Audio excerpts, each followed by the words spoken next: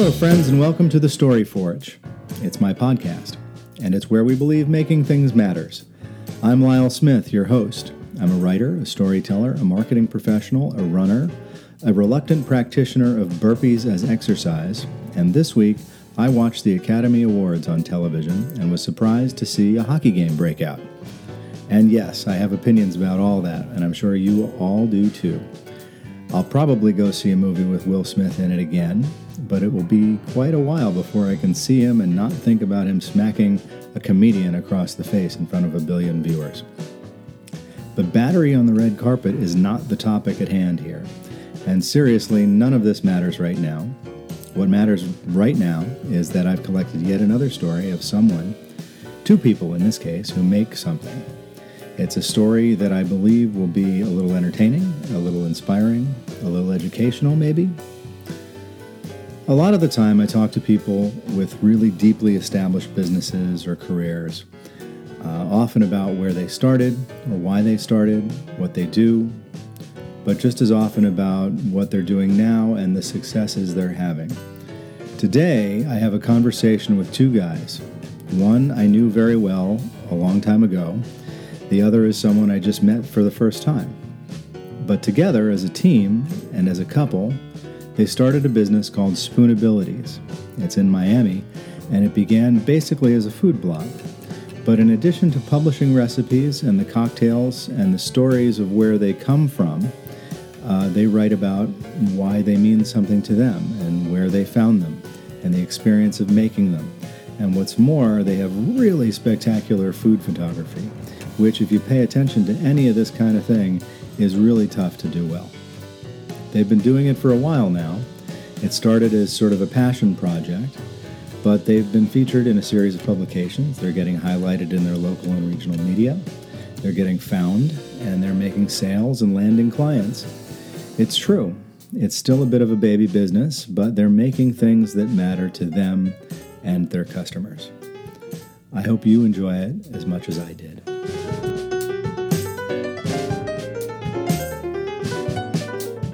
Hey guys, how are you? Doing pretty good. Doing good. Tell me, I start off usually asking people, where are you? So where are you now, right now? We live in Edgewater in downtown Miami, near downtown. Cool. Right in the center of everything.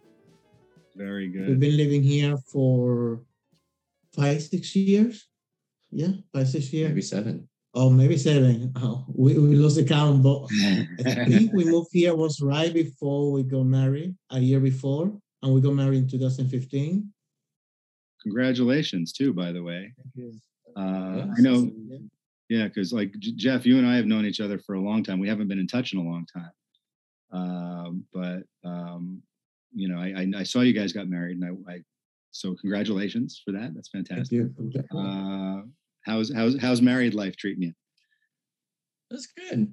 Yeah, it's well, we've been together for almost 18 years. I mean, it's kind of the only thing that changed was in paper, and maybe feels a little bit different. Feels good. Good. You know, I mean, that we as a partner, we found that besides the step of being legal and being secure about our future, but I felt kind of different. Feels good being married. Good. Well, that's fantastic. I mean, it's funny because I know it seemed like all the legal machinations around that in America changed sort of very quickly all of a sudden. And you know, I know some people who were tremendously excited about. Everybody was tremendously excited about the changes. Some were tremendously excited about the possibility of actually getting married. Some of them chose to remain unmarried anyway. So I don't know, what went through your minds when all that was changing? For me, I just think, you know, it seemed to go slow, but at the same time, if you look at the progress, you know, over decades, it did go very quickly at the end. And I think for me, when it wasn't happening, and of course Florida took the longest. Yeah. But when it wasn't happening, I was like, that's no big deal. It wasn't something that was critical for me at the time. But then when it started happening, and then when Florida finally made it legal, I said, well, why not? It's available. It's something that you kind of dream of, your whole life, not as much as women may, but it's something that you expect that's going to happen when you get older. So let's just do it. And in the same thought, I didn't want to just go to the courthouse and have the judge marry us. Let's have a wedding with family and friends and do the whole thing. So one of our good friends, which happens to be my ex, is a florist, and he did all the flowers. It was a great time. Well, I was the opposite. I was like let's just go to the courthouse and get married and that's it. But then after we started to go into the details about the wedding, then I started to get excited. Yeah. And we started with at least about 35 people, and we ended up with 70 people. Yeah. Because then I brought all my family that were everywhere, and that was we gave kind of our inspiration to our friend how to decorate and all that, and he got everything plus more, and whatever he did was amazing. It was a dream that we never expected to. Fantastic. I mean, that's cool. I mean, it's funny. That happens. My wedding was like that too. We thought, well, let's keep it small. Let's not do anything, And we booked a big sort of restaurant room that was out on the beach up in Long Branch, New Jersey. And it suddenly became 100 people without blinking. It's like, how many family members do we have?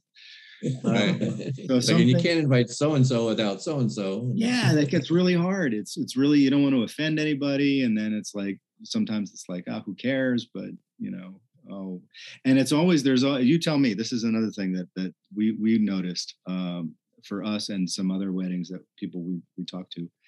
It's like a year after the wedding or a year and a half after the wedding, there's a bunch of people who were really important that had to be at the wedding who we just weren't really in touch with anymore. Yep. Not, nothing bad necessarily. It's just no, that's true. Yeah. Like there are people. There are people like maybe they weren't like great friends. I shouldn't say that. They weren't close, long time friends, right? But they're good friends at the time, right? And then now they're not for some reason. Yeah, not that they're it's just like you don't keep in touch with them as much. Yeah, it's funny how things change like that in a hurry, and it's wild. And but it's funny because you said it seemed to move slow, and I guess it kind of did. It was one of those things. It's like it seemed like it's a no. It's no way they're going to change the law. There's no way this is. It's just like wasn't even a sense of that could be reality. And then when I meant it all happened quickly, it's like once it really sort of became possible, boom, it was just sort of possible. Yeah. It's like that was really kind of wacky to me, how quickly things turned. And like Florida, you mentioned, we have pockets of resistance in the country for everything. Yeah. So, but I'm happy for you guys. I saw pictures. You had a spectacular cake. It looked like, and a good time. So, but now you guys, I want to shift gears to the business, because I mentioned earlier before we got on the recording that when I was doing the podcast, I'm always looking for those stories that I think are kind of interesting and business related, people who are making things. And I followed Spoonabilities at some point or another when you started posting things about it, and found the photos of because I had to kind of dig and understand what the business was for a little bit first, but then I saw the photos. You were posting photos of these fancy cocktails and fancy food things, and the food photography was just spectacular. And I was like, it's really interesting because I know I've worked with people who have tried to do that in the past, who are otherwise good photographers, who it just doesn't work out. And it's like, but these are like, sharp photos of what you're doing, and so it made me interested. So tell me about Spoonabilities and how you got started with it. Well, there is different parts that inspire Spoonabilities. One of them was during that time, we went every year to Europe, and we were fascinated by the farmers market that were in Europe. Okay. We started to see all the unique specialty products that were there, testing the product, and we found, that would be amazing if we can travel, find those products and bring them back and sell it to people. That way they can have the opportunity to taste what we are testing. Yeah. In the beginning, it was like, if we can travel,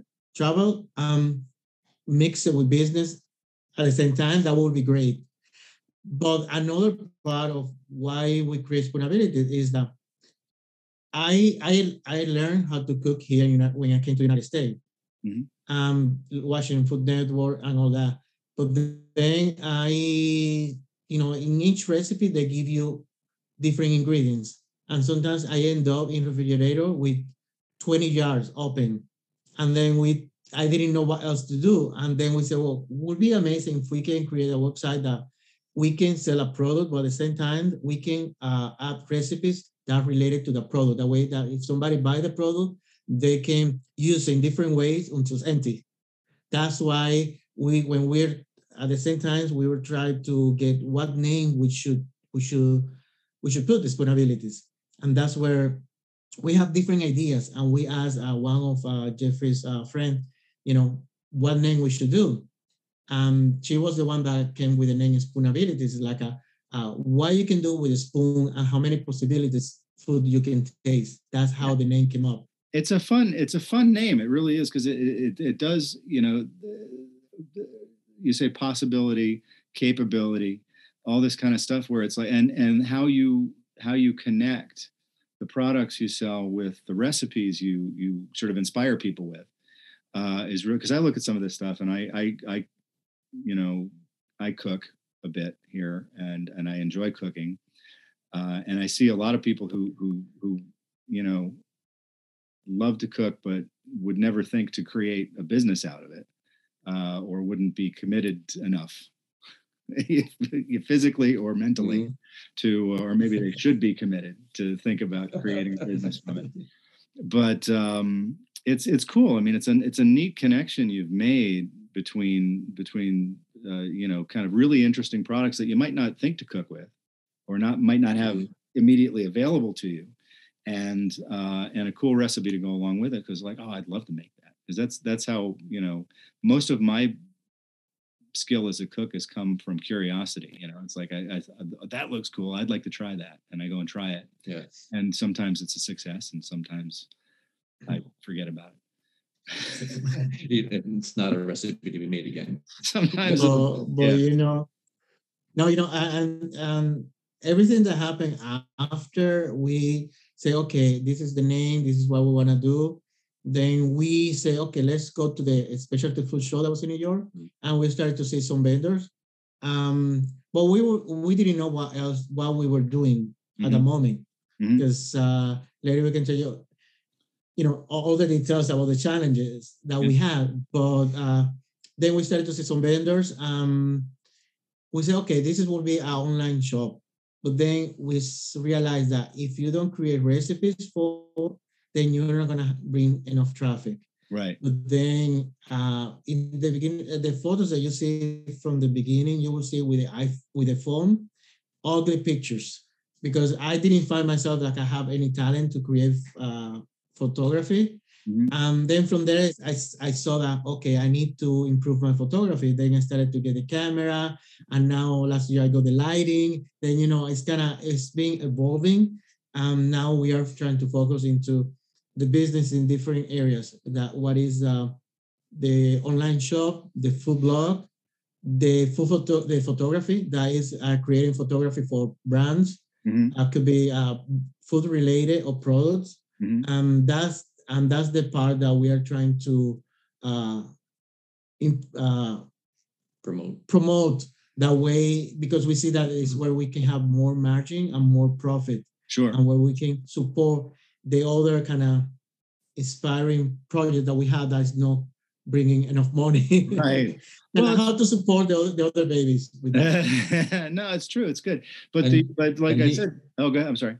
No, I'm just saying, Spoonability is really all Carlos. I mean, I just support him. I mean, if you, he like you said, he came here from the Dominican Republic and didn't know how to cook, but he taught himself how to cook. And I haven't cooked in a long time. I'll boil water at this point, for something, but he rarely will make a recipe over and over again. It's always trying something new. And the same thing happened with photography. He started taking the pictures and he's like, okay, let me try this. And he just, taught himself and had a knack for it, obviously, because everybody loves the pictures that yeah, I mean, it's really sort of a niche skill. I mean, like I said, I made fun of a little bit because we, there's a lot of bad food photography out there. I picture, your local storefront Chinese restaurant has them all above the cash register, and they're not particularly appetizing to look at. But when you see it done well, it really is very different. And yours, I mean, like I said earlier, the cocktail photos, the frothy chocolate martini and all that kind of stuff is like, or espresso martini, I forget, maybe both. Espresso.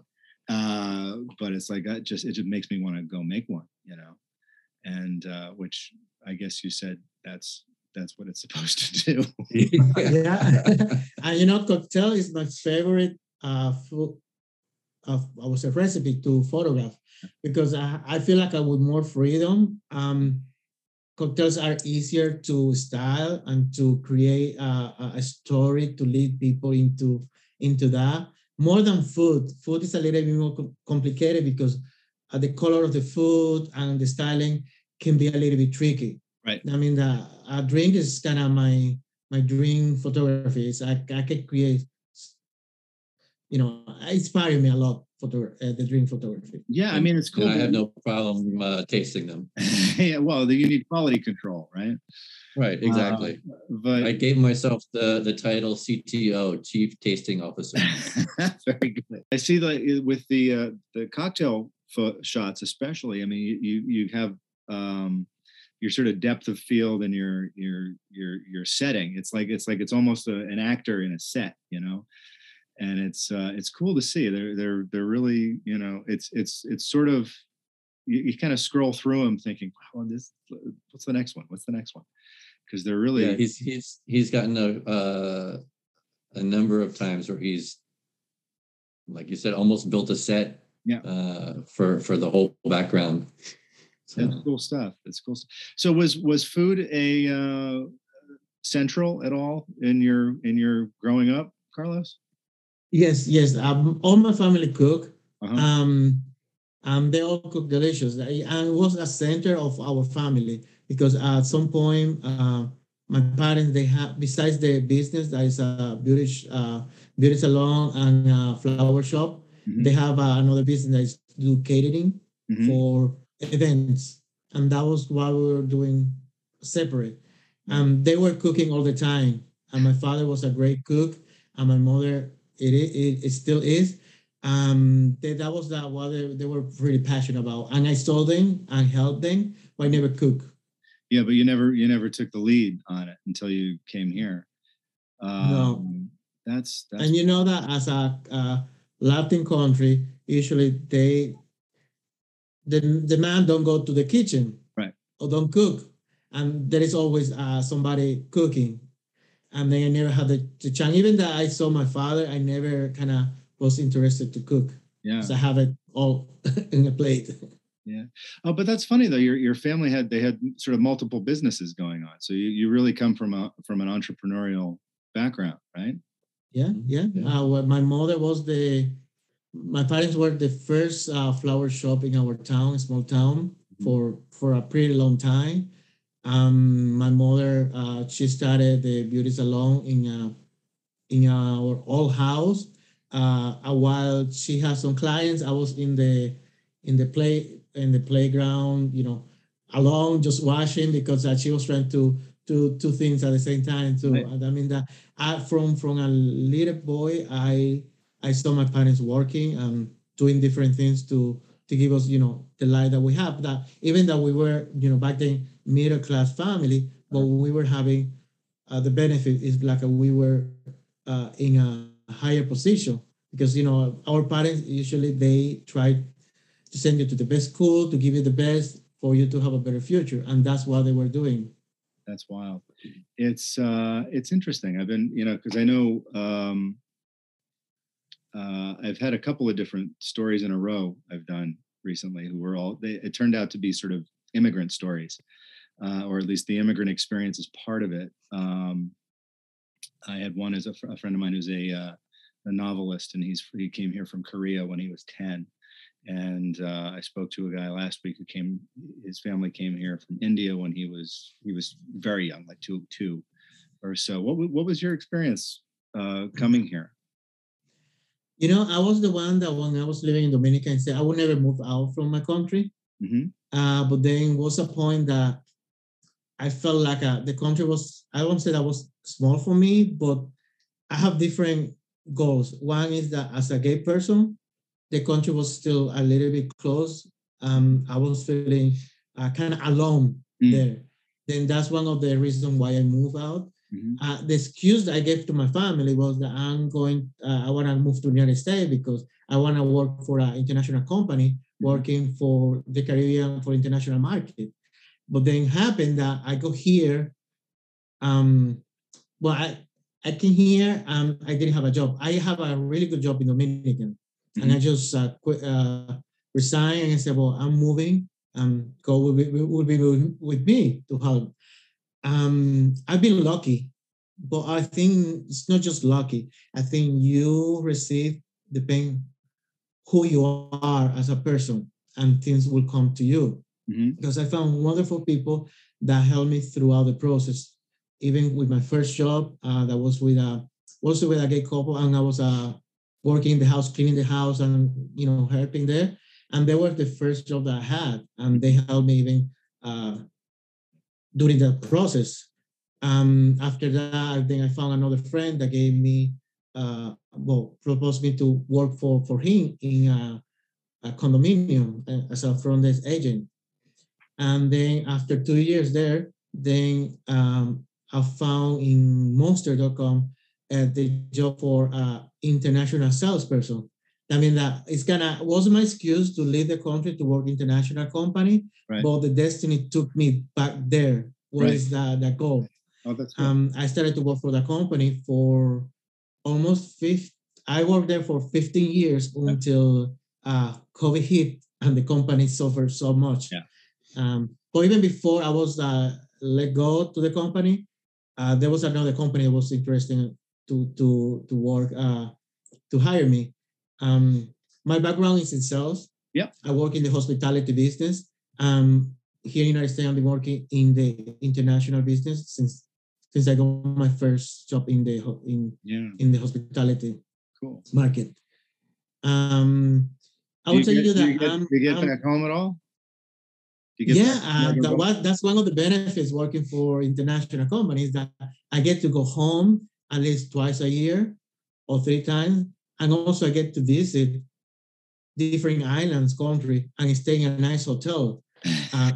Doing what I like, that is to sell and help customers, but also going to hotels and enjoy, different countries. Sometimes he tag along with me. But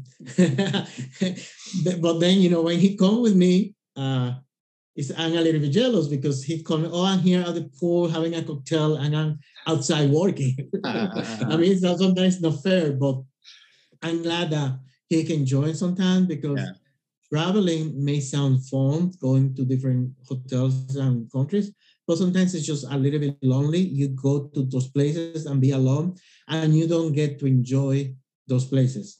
Yeah, no, it's true. I haven't traveled a ton for work, but when you do, it's yeah, it's fun for a little while, and then it's like, nah, okay, time. I miss my people. I miss my tribe. Yeah, it could be a little more of a hassle because you're working, you're traveling, but you're working. Yeah, so, and you're a little unless you can go with your husband or wife and sit at the pool while they're working. Yeah, right. That's always a nice little. That's a help, right? But I can tell you that I've been blessed to have the experience I've been having as an immigrant here. Besides that, I have since I go here, I have a goals where to go, but also all the people around me help me to accomplish those goals. And I cannot complain that I have a difficult time here. Mm-hmm. I may have bad moments, but I didn't have anything that I can call that was tough for me. I'm lucky to say that I achieved my American dream, like everyone said, but also I had with a great experience too. And Jeff, your immigrant experience from immigrating from the great state of New Jersey to Florida, for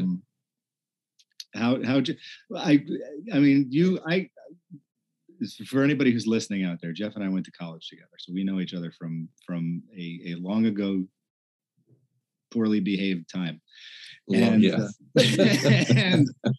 And at some point, from you ended up moving from the Philadelphia area to Miami. So tell me about that. Tell me about that, and then I'm going to ask you about how you guys met. So. So after college, I stayed in that area for a couple of years. I lived in Delaware for 1 year, Center City, Philadelphia for a while, and I worked for one company running their IT department for a telemarketing company, which was a great experience, especially at the beginning. As it went on, it wasn't so great there, and I actually quit, I think, three times. And they offered me more money, and that was the only way I ever got a raise.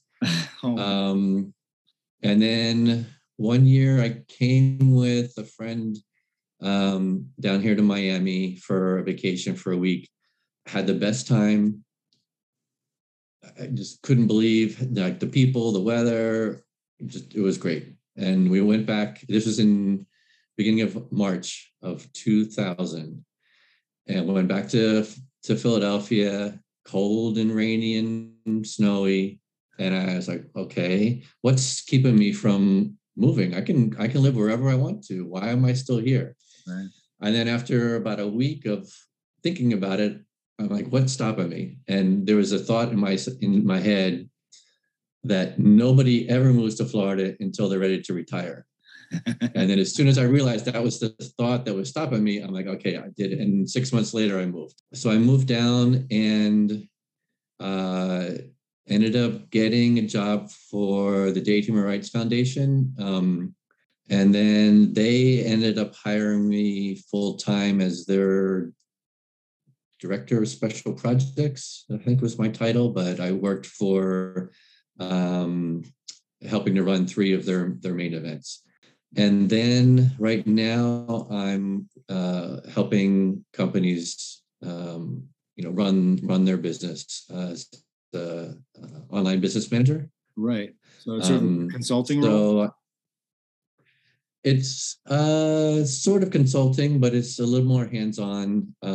Basically, so if the CEO or the entrepreneur gets to a point in their business, and usually it's financial wise, it's usually, they're at the 350 to 400,000 a year or higher, mm-hmm. and they can't handle all the day-to-day operations anymore. So they'll hire me to manage the team, hire people if they need to, make sure the projects are getting done, so they can concentrate on sales, creating new products, things that only they can do. So you're sort of like a fractional operations officer. Yeah. That's cool. Yeah, there's more and more of that coming up. Yeah, there's more and more of that coming up these days. I know I do.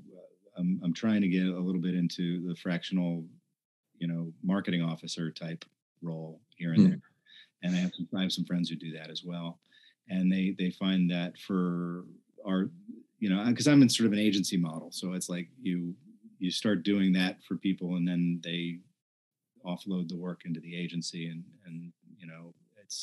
it ends up being really helpful, and it's more cost effective, and they get a better product than they would if they're just testing agencies, which they can get into that kind of trend. So how'd you guys meet? 18, yeah. We met online. It's on the awesome. dating app, but that back then was on the computer, was not even on the phone like it's right now. Yeah. We were chatting like for 4 or 5 months, but we never met until we got the point. Okay, let's meet. And for me, this at the same time, I had broken up with my boyfriend at the time, and for the first time in my life, I wrote down an actual list of, okay, I said to myself, I'm going to be single for a year, and I'm going to have, and the next person I'm with is going to have 1, 2, 3, 4, and I wrote 10 things down. Fantastic. And when the dinner that he talked about, our first date, was it the first date? Yeah.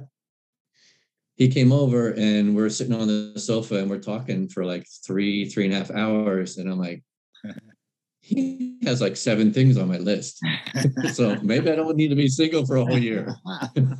Well, sometimes it's funny. Sometimes you just kind of have to, yeah. I mean, sometimes you just kind of have to take that time or that space to figure out exactly what it is that's right for you. Whether it's relationships or professional opportunities, or where you want to live or whatever. And that's what makes you sort of realize what's important. Yeah. Right. I mean, that's how Heather and I met in a similar way. She has a list story, kind of like yours, and I have a I'm not dating anybody for a while story, like yours, and we happened to meet, that one night, and it just kind of clicked. And when you feel that click, you can't. It's sort of undeniable, and it's like, okay, that's the right thing. That's the right choice. Again, whether it's relationship or start a business or whatever. And you guys, it's funny because I love. I see the way. So much of Spoon Abilities is the blogging and the posting and all that sort of thing, and there's an element of personality in everything that you put out, and I can see that you guys are I know you say you don't do the cooking, but you guys do it. You do it together, right? I mean, you're supportive of each other in this endeavor, which I think for sure, because I take care of a lot of the back end, and I edit all of the things that he writes, and we pick things together. Doesn't do much, but do most of the work. I'm just the creative person doing the photograph and recipes and the content. He's the one that do everything else that have to be technical. That is a lot. Yeah. No, I mean it's there's a lot to running a business, and it's not I mean the what people see from the outside is one thing, but there's a lot of layers behind it. I mean, I know that in my business. I know that from Heather's business. I'm always thrown because I don't come from an entrepreneurial background at all. Like my dad was like a corporate warrior. My mom was a school teacher. It wasn't until I met Heather, who is an acupuncturist and has her own business, whose father is a veterinarian and has 2 businesses back in New Jersey, that I thought, boy, people actually do that. They actually own their own thing and do their own thing, and it's exciting. And it's so what just to kind of get at the making things angle of this. I mean, I know you said you were traveling in Europe, and you had this idea that you saw these ingredients that maybe you wanted to be able to sell and get people excited about. what do you see as the purpose of the business for you? I would say for me, the purpose of the business is to help other beginners cooker, or could be advanced or intermediate, to help them to create dishes. I help them to cook good food, because I think the main is to help other people to cook the food that I like. Yeah. Is that I want to see other people enjoying what I cook, and I think that was the idea of to do the business, to help other people. Right. I mean, because food. Yeah, we've also, like, if we besides Dominican recipes and more ethnic recipes, Mediterranean. If we find a dish or a drink that we like when we're at a restaurant, we'll come home and recreate it. We'll constantly asking the questions of, like, bartenders, like, what's in this, and da da da. And there's actually one that's on our website, blood orange vodka soda. Yeah. That we discovered at a movie theater, because we have a movie theater that has a bar, and kind of like a food before you go in. And that's so Miami. We discovered that there. Yeah. It really is. To have a place, to have a movie theater where you could get a drink with blood orange in it. That's so Miami. Yeah. We got spoiled. We don't go to a regular movie theater anymore. It's obviously not cheap, but it's experience. It's like going first class, and now you don't want to go coach anymore. But it's worth it. I mean, it's those things that like, for example, like a cocktail I've been making for Heather a little bit recently. Is a French 75, which you may know about. And but the only reason I made it was because I read about it somewhere, and I read about the history of the drink and where it came from and why it was named what it was named.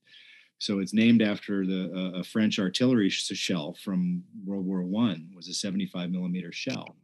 And it's just it's gin and champagne and lemon and sugar, and it's probably we have a little bit of the story, because we have that drink in the website. Oh yeah. I did it for during the holidays, a couple years ago. Yes, that's I did that drink, and probably we have a little bit of the story in the blog post. But yes. Yeah, well, you do that. You have some of the stories, whether it's the origin of the drink or how you came about it. It's that's interesting to people, and it's more than just, oh, here, let me go, pop a lid off of something out of the fridge. It's like, no, there's sort of a ritual to it, and that's what I like. That's what I like about food and cocktails and things like that, is because there's sort of a ritual to how you do it. And I can see that in your stuff. There's specificity in everything. That's really particular about how you make things. But from the beginning, kind of, we've been evolving into what recipes we pick. In the beginning, was just something that inspired me. Yep. But inspire me, just let it, make us go that far. But when we go into the technical part of the SEO and other things, what was inspiring me is not what will bring traffic. To the website. I mean, that's the shocking part that I was dealing in the beginning, when we started to find out about the SEO and all that stuff. Then everything I was doing was kind of wrong, because for the SEO part, you first need to find what is the keyword and what the people are searching, and from there you develop a recipe. Right. I was the other way. I was finding the recipe, and I was trying to match the keyword there, which doesn't work that way. We have been learning the hard way to how to do it. But finally, I think last year we said, okay, we need to change the way that we do things, because this is not paying off. We have a full-time job, plus we do this on the side, and we don't have enough time to waste more time. We need to make that this produce income, not just for passion. Right. Right. And how did you get to that? I mean, there's a certain amount of technical know-how required to do that. Is that something you've learned on your own, or is that something you've gone out to other resources for? Yeah, well, we pretty much learned it on our own for when did we start? 2015. Yeah. So for 5, 6, 7 years. Yeah. Yeah, just learning on our own and figuring out, what works, what doesn't work. Mm-hmm. And we had like he was saying, we ended up learning a lot about SEO and where to put the keywords so people can find you. And, so we had it 99% done, except for that 1%, which was making sure that what we were optimizing for was what people were actually searching for. Right. So we have all these recipes in blog posts that, if we made a ham sandwich and somebody was searching for a ham sandwich, they would show up, but nobody's searching for a ham sandwich. So, it's kind of like, we did a course. It was an online course a year and a half ago. Where we learned all these little pieces that we were missing. And I was complaining to myself for a couple of years too, like something's missing. There's something, because I think we're doing everything right, but something's missing. And we finally figured out what's missing. So hopefully, in the next year or so, we'll start to get more traffic, because we were kind of just stuck at it. Well, we also did. Sorry, no, go ahead. Go ahead. I'm sorry. You also did. Also, we did 2 steps to where we are now. One is that, as I saw that this online class about SEO, that we started to, we learned some good information, but then also this year we hire a SEO expert, mm-hmm. which is helping us to achieve different part of the business goals, optimizing the website, taking us to the right track to what things we should use, what keyword, what is bringing traffic, and where we can double down to make sure that we take advantage of that and bring extra traffic. And that's where we are now. That's cool. So where do you see it going? What's next for Spoonabilities? Well, I think the one is to continue what we're doing, like I mentioned about the SEO, to bring traffic to the site in general. But the big piece is really doing the work with us, the food photography. Yeah. Because that's really being able to have brands and other companies contract us to take pictures of their product photography or recipes. Mm-hmm. Is really how we can actually make some money. Oh. And we've already had a few clients do that. So I think, and we just redesigned that whole page so it really speaks to what we're able to do. Right. And so now we just need to promote that page. Yeah, well, that the changes started to happen was last year. Right. During the pandemic, I found myself how you said no layoff with American Hotel, the first furlough, and then I have a lot of time on my hands, and then I started to cook more. And during the summer, I did a lot of new recipes. That all those recipes was that help us to kind of for almost a year to release new content. Right. But then we kind of stopped because we didn't know what we were doing. Then we kind of stopped creating new content. We are a little bit behind, but we are creating the new content for the coming months. Right. With the new SEO and all that stuff. Yeah. Well, that's a big part of it too, is the consistency of getting stuff out there. I mean, I have to do that here, and I get behind sometimes with because we're doing other things. We're making a living. You want to have a personal life too. Yeah. So, but you try and, I try and get an interview out every week, but it doesn't always work out that way. So it's, but the more consistent you are, the more good content you put out there, more quality content you put out there, the better it's going to be. And, honestly, your photos, for the photography part of the business, the photos you have of your own stuff is great promotion, because it really is striking. The difference in quality that you have compared to a lot of places that do food photography. I just thought of, when you mentioned that, is on the recipes, we should put somewhere like that you took all the photos, because there's a lot of people that don't realize that he's the one who actually, he's like, Carlos took those, and I thought you hired a professional photographer. Yeah, I wasn't at first. I wasn't sure, and then I dug into the site a little bit, and I was like, "Oh, that's Carlos does all those photos. That's awesome." And so, yeah, maybe even something as simple as a little credit line or something like that. But it's great, because the photography is fantastic, and that's the thing that grabbed me initially. Because they're just great shots, and then you read it and you're like, oh, well, this is kind of compelling. This is nice. I'm thankful that you saw us and read us. Sometimes we wonder if there's anybody out there.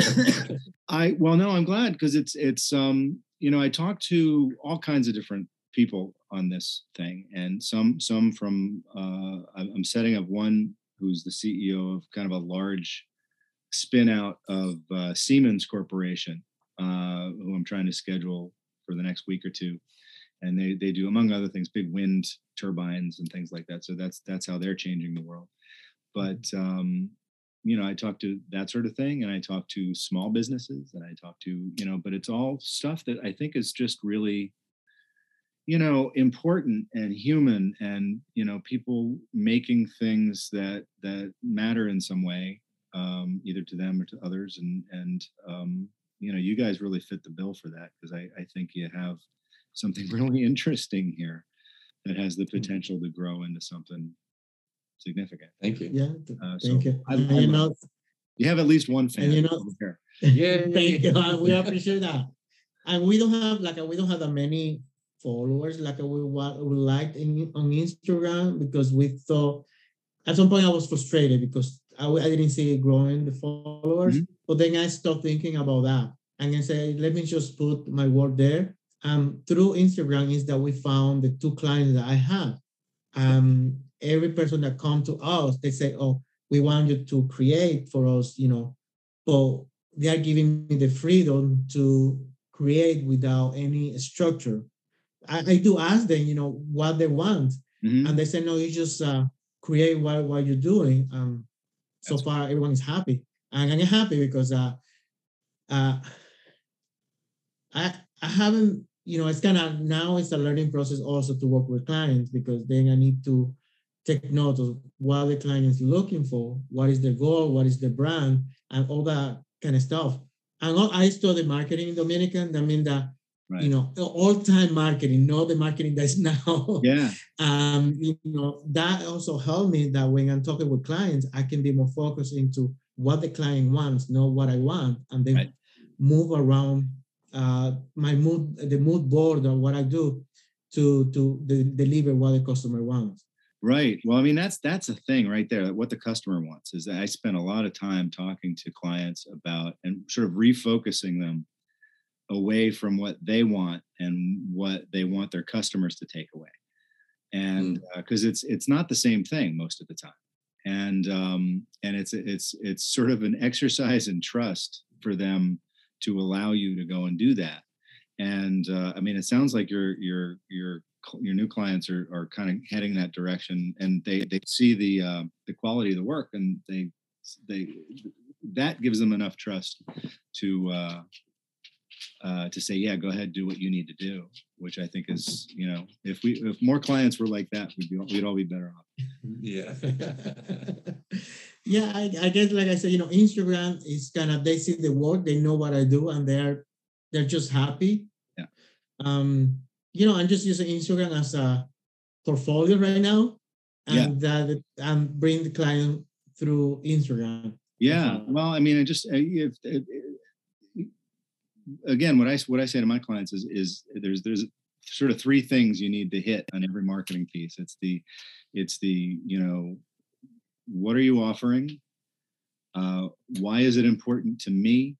And how do I get it? And so, and sometimes it's tricky to get to that, but if you can get those three things into it, and so that when they come to your Instagram and see your photos and say, wow, and they're wowed by the photography, then they realize, oh, well, that's what they're offering. And all of a sudden they start to realize, oh, well, that's the photography is what they're offering. And that could help me. That'll make my life a lot easier. And then the next question is, how do I get in touch with these guys? Mm-hmm. That's the, so, you hit those three and you're going to be going in the right direction. Anyway, thank you guys for spending some time with me. I appreciate it. Thank you. I love what you're doing. Now I have to go cook some of your recipes. Please do. No, we appreciate you call on this interview, and we're happy. We are happy that we are doing it, and yeah. We'll check in again with you after you publish your cookbook. Okay. One day, yes, one day.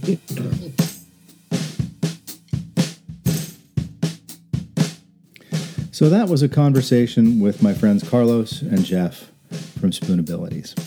It's another part immigrant story.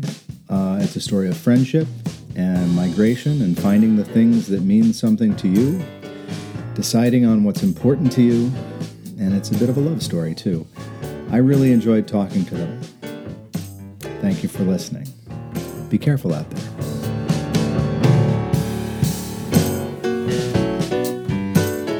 If you find yourself enjoying the Story Forge podcast and embracing the idea that making things matters, give us a review at Apple Podcasts or Spotify or wherever it is that you listen to these things. It helps others find the show and hopefully enjoy it as much as you do. All recording, editing, interviewing, scheduling, and executive producing tasks are handled by yours truly, Lyle Smith of Nimblesmith, the content marketing agency. This podcast would not be possible without the sincerely excellent help of our friend and associate producer Anthony Sergi, who produces a number of other podcasts, including a wonderful Guest in the House about all things hip-hop. Music for the program is from the Jody Nardone Trio Lights Will Guide You Home album. And if you like the work we're doing, please share the Story Forge link far and wide and tell all your friends about us.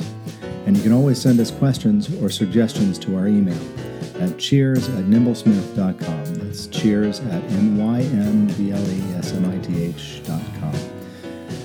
Or support us on our new Patreon site. You can learn more at patreon.com/makingthingsmatters. And we have a bunch of new stuff up there, including a clip, an extended conversation from this interview. Or just shop our store on the website at thestoryforge.com. That's thestoryforge separated by hyphens.com. And click the shop link at the top of the page.